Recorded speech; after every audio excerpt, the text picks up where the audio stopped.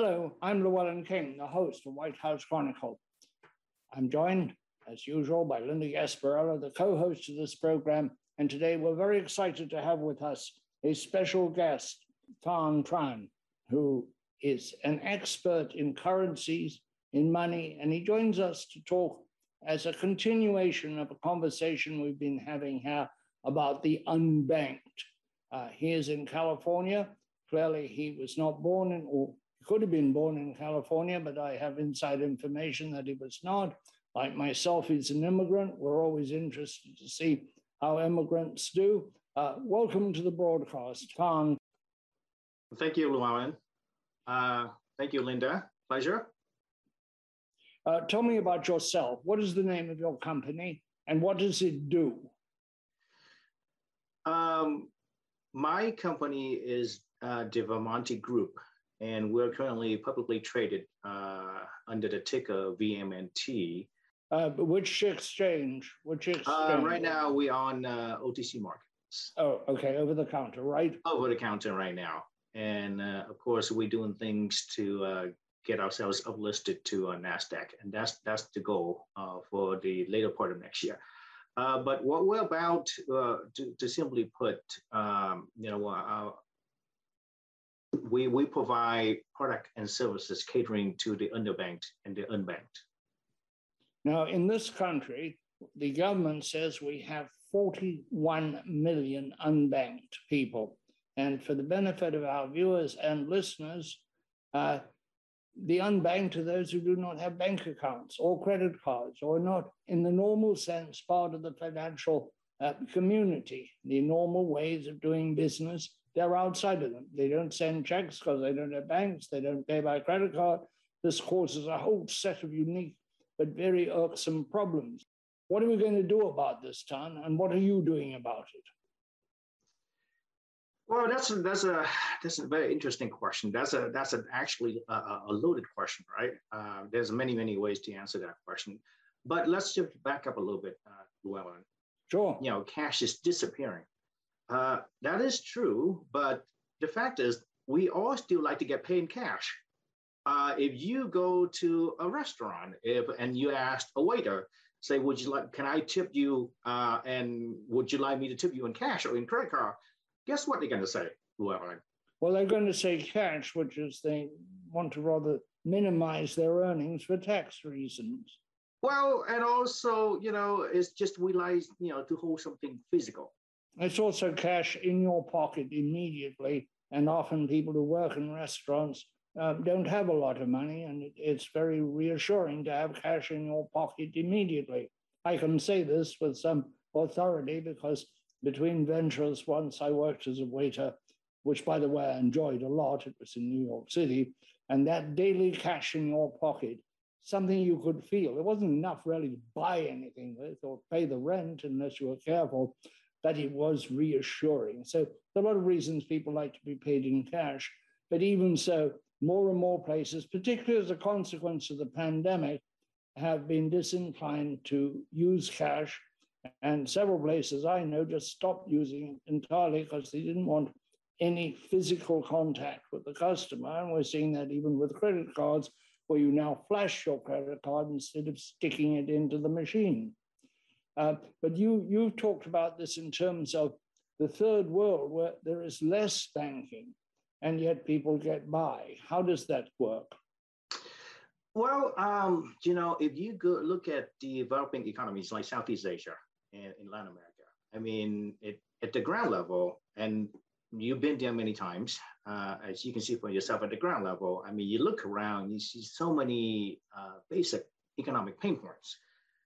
80% of the transactions is still being carried out in cash. And at the local level, local merchants and even the wet market, mom and pop shops, right?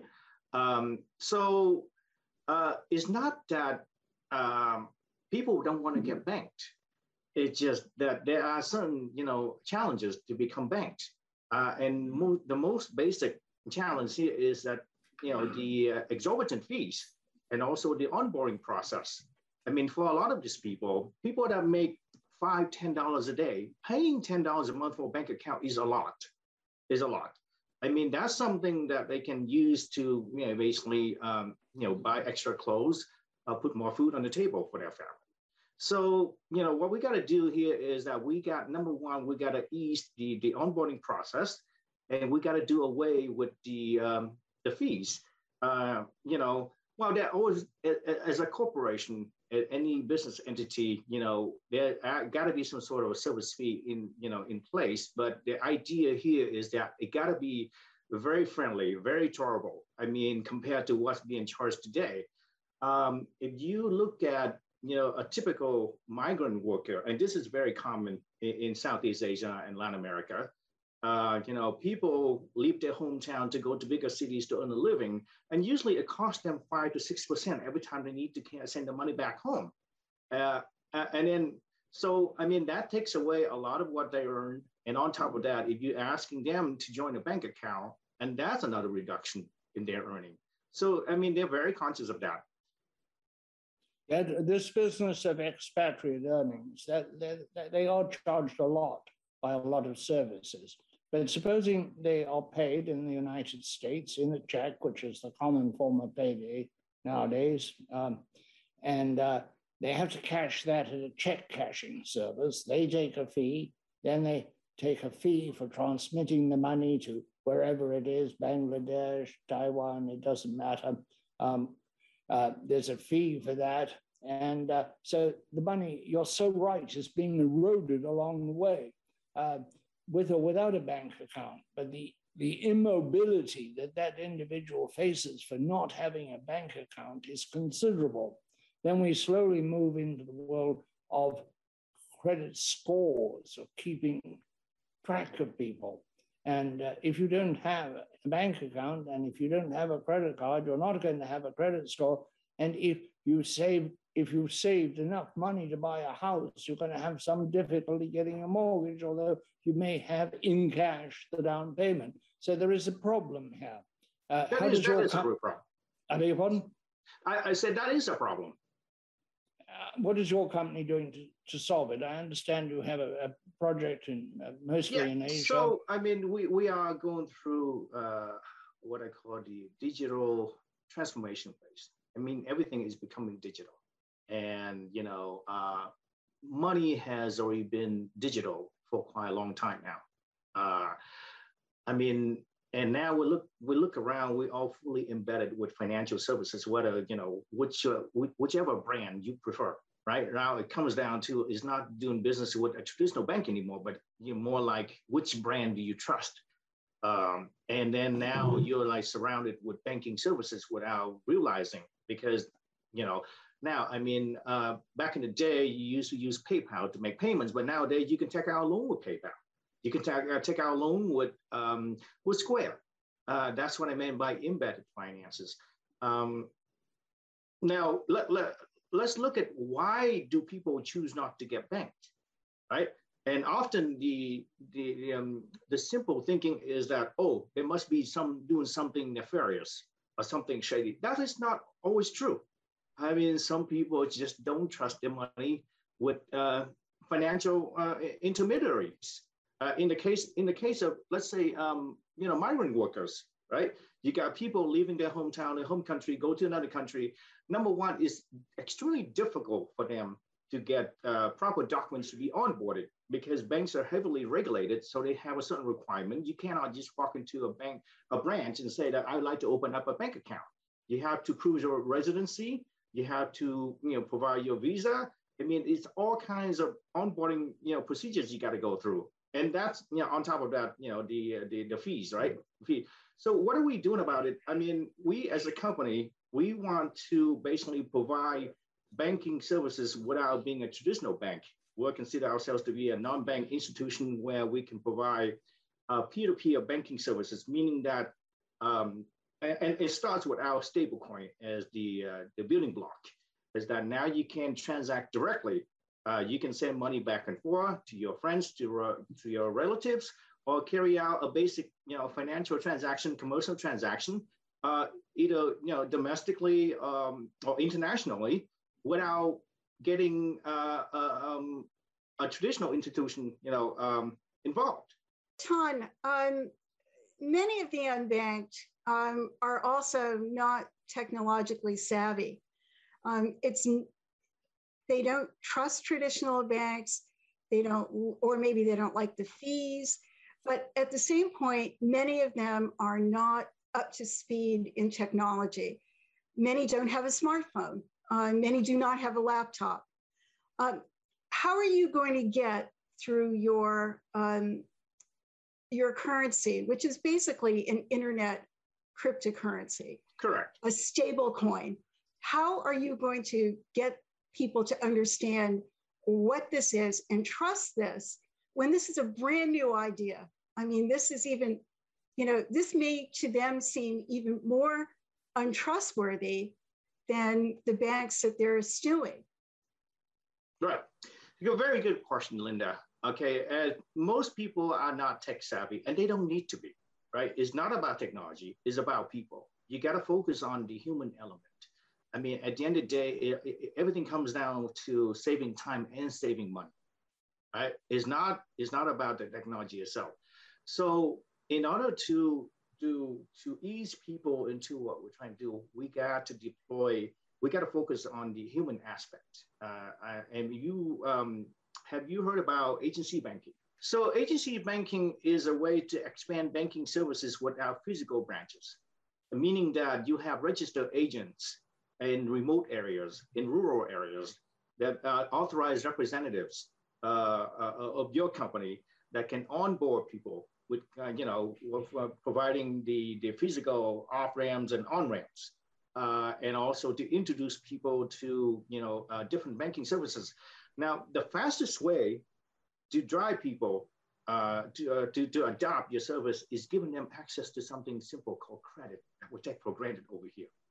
You see, over in developing economies, it's not so easy to get access to credit. It's so difficult for an entrepreneur to take out a loan.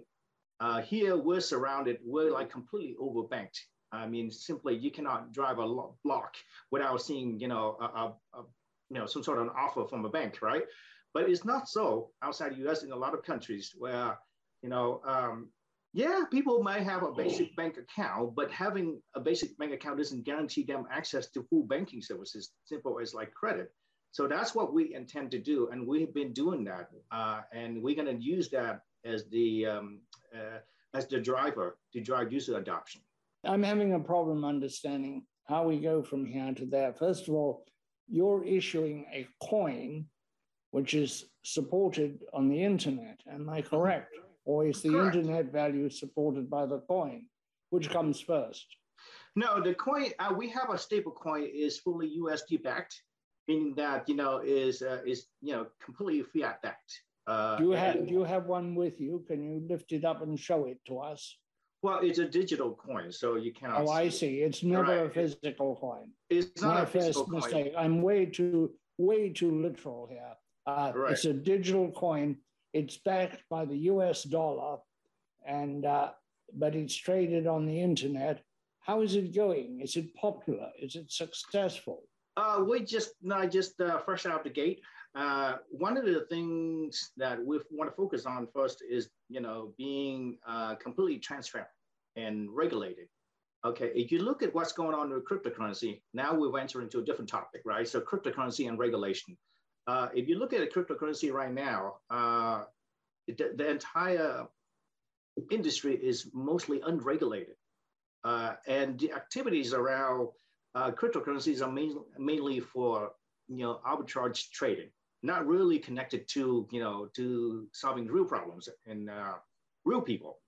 I mean, you hear about Bitcoin going up 10%, 20% here and there, and different DeFi platforms. It means nothing for regular people at the ground level. And that's what we want to do is, number one, is to get ourselves in a regulated framework, meaning that, being an SEC regulated entity like we are right now, that's the first step is to, because earlier, Linda, you asked, like, how do we introduce trust to the potential user? Well, first thing first is that because the entire industry is mostly unregulated, So the next best thing is for the entity you're doing business with to be regulated. So we are SEC regulated. We're fully reporting. Everything we do is completely transparent, completely audited, unlike a lot of other companies in the space right now. So that's the first step. And we have accomplished that.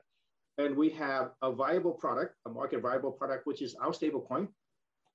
What is it called? What is it's called USDV, is basically Vermonte USD. That's the name. In order to have a currency work, you have to have a willing user and a willing acceptor. We have a divide between the people who understand things. We have the digital divide, but we also have another divide, which is the crypto divide.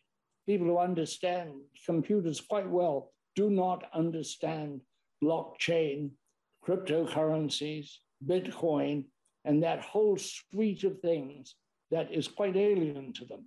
And this includes some very sophisticated computer people who haven't gotten into it and don't understand it, and therefore are suspicious of it, because we tend always to be suspicious of what we don't understand.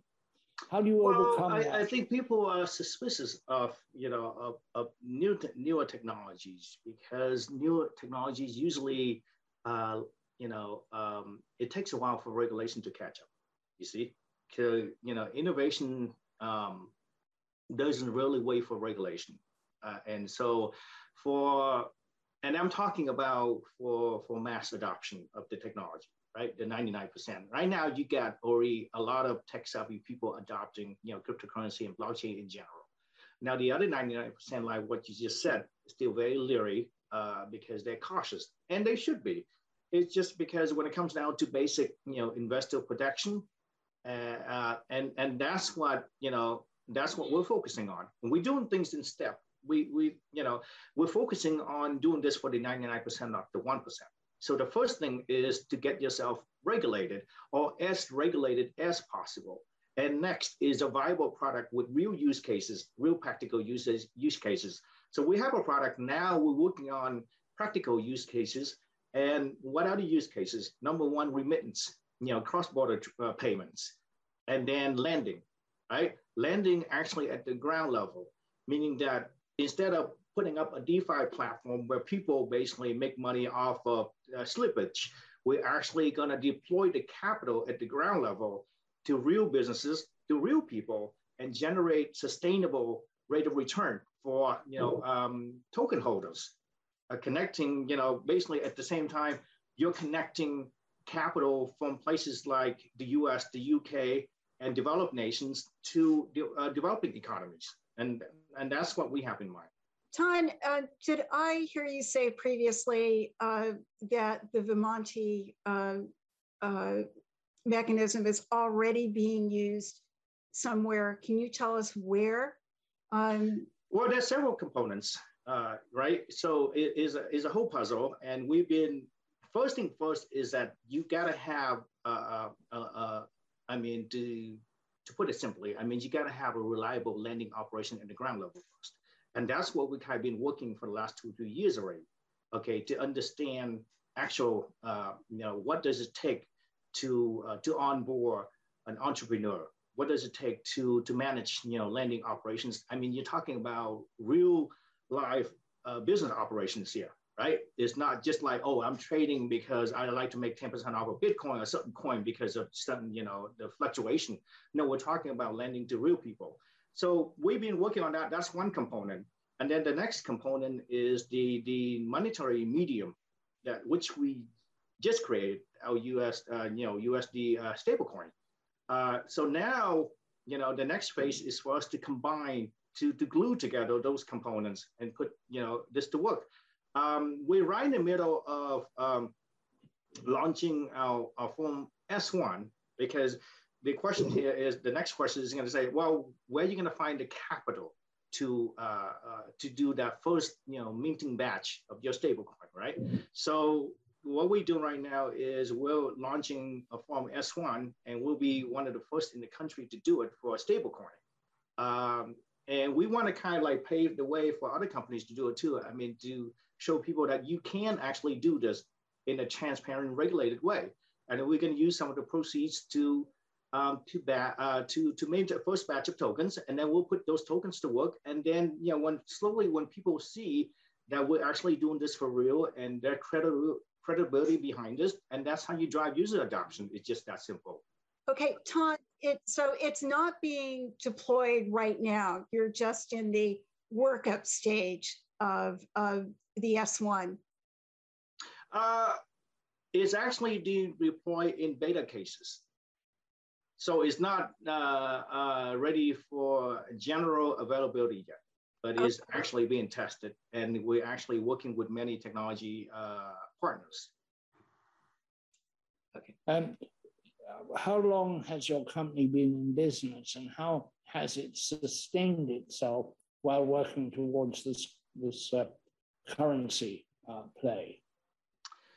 We've been around since the beginning of 2016, and how we've been sustaining ourselves is just based on the one division that we have, and is profitable, but it's not a huge division. Which division is that? This is the voice over IP division that we have in the company. Okay. But we have pivoted from that business, and we're more focusing on the cryptocurrency and digital currency and blockchain now. Okay, that's interesting. I still have some difficulty in understanding, and need to bring Linda in on this, but understanding how this is going to help the poor and what the time frame for its availability for the poor around the globe, essentially, what that time frame is. Okay, you're talking about our stablecoin, how it's going to solve the problems for the underprivileged, the underserved. Mm-hmm. Okay, well, it comes down to basically providing the same services that other people are doing, but it's just faster, cheaper, and easier for the people. And often, I touch on a little bit about how giving them access to credit is a way to allow people to build wealth, which they don't have that kind of access right now. So that's how we can help them. Let's bring Linda in here, but I think you're so right. Credit is the access to building wealth. We saw that in the United States when we made it possible for people to buy washing machines, automobiles, etc., on credit. Suddenly we became a society of owners, having been a society of users in a very modest way. So that's a very important point, I think. Linda. Ton, how are you going to promote the use of the S1 in these underserved communities? Are you going to do this like a community bank would? So the way we do it, we're going to have to take several approaches, right? One of which is it's going to be community focused. So there are community lending operations, community banking. There are community focused, banks in place already that we can work with, and also we have a partnership. So the one target market that we have on our list right now is Vietnam, which is the number one in the world right now in terms of cryptocurrency adoption and blockchain adoption. So that's not a coincidence. We actually been planning around that. We have a partnership with a bank at the ground level, Become Bank. So for us, is always everything we do is about being regulation friendly and also future proof. So we operate behind established and licensed entities. So we have that partnership in place already with Become Bank. So to answer your question, Linda, is not just a simple way to do it. We have to take several approaches, and one is to work with community leaders, community banks, and also forward-thinking banks like Become Bank, where we can actually help them expand their products and services. Because at the same time, we also bringing on customers to their core banking services as well under our own brand. I was going to say that the community aspect of it is really important. And then why is that important too? Because again, I keep going back to the human element. Because when you do consumer lending, when you do small loans, you're essentially talking about unsecured lending, right? Unsecured lending, that means you gotta do physical DD, meaning that you have to know who you're lending to. It's a simple question when you do in the credit business. What do you do when people don't pay? What do you do when people don't pay? Everybody can lend, but can everybody collect? You see? So the community aspect and using agency banking approach and introducing the human element is extremely important because not everybody is going to have, be able to qualify for the sophisticated onboarding process, full KYC AML. So, but they can still be onboarded using, an agent, an authorized agent to do that. And that authorized agent, in a way, is responsible for, approving credit applications as well. We're coming towards the end of our time, but first, I want to tell you that I've interviewed thousands of businessmen, and never have I met one who wanted to be regulated, particularly by the United States government.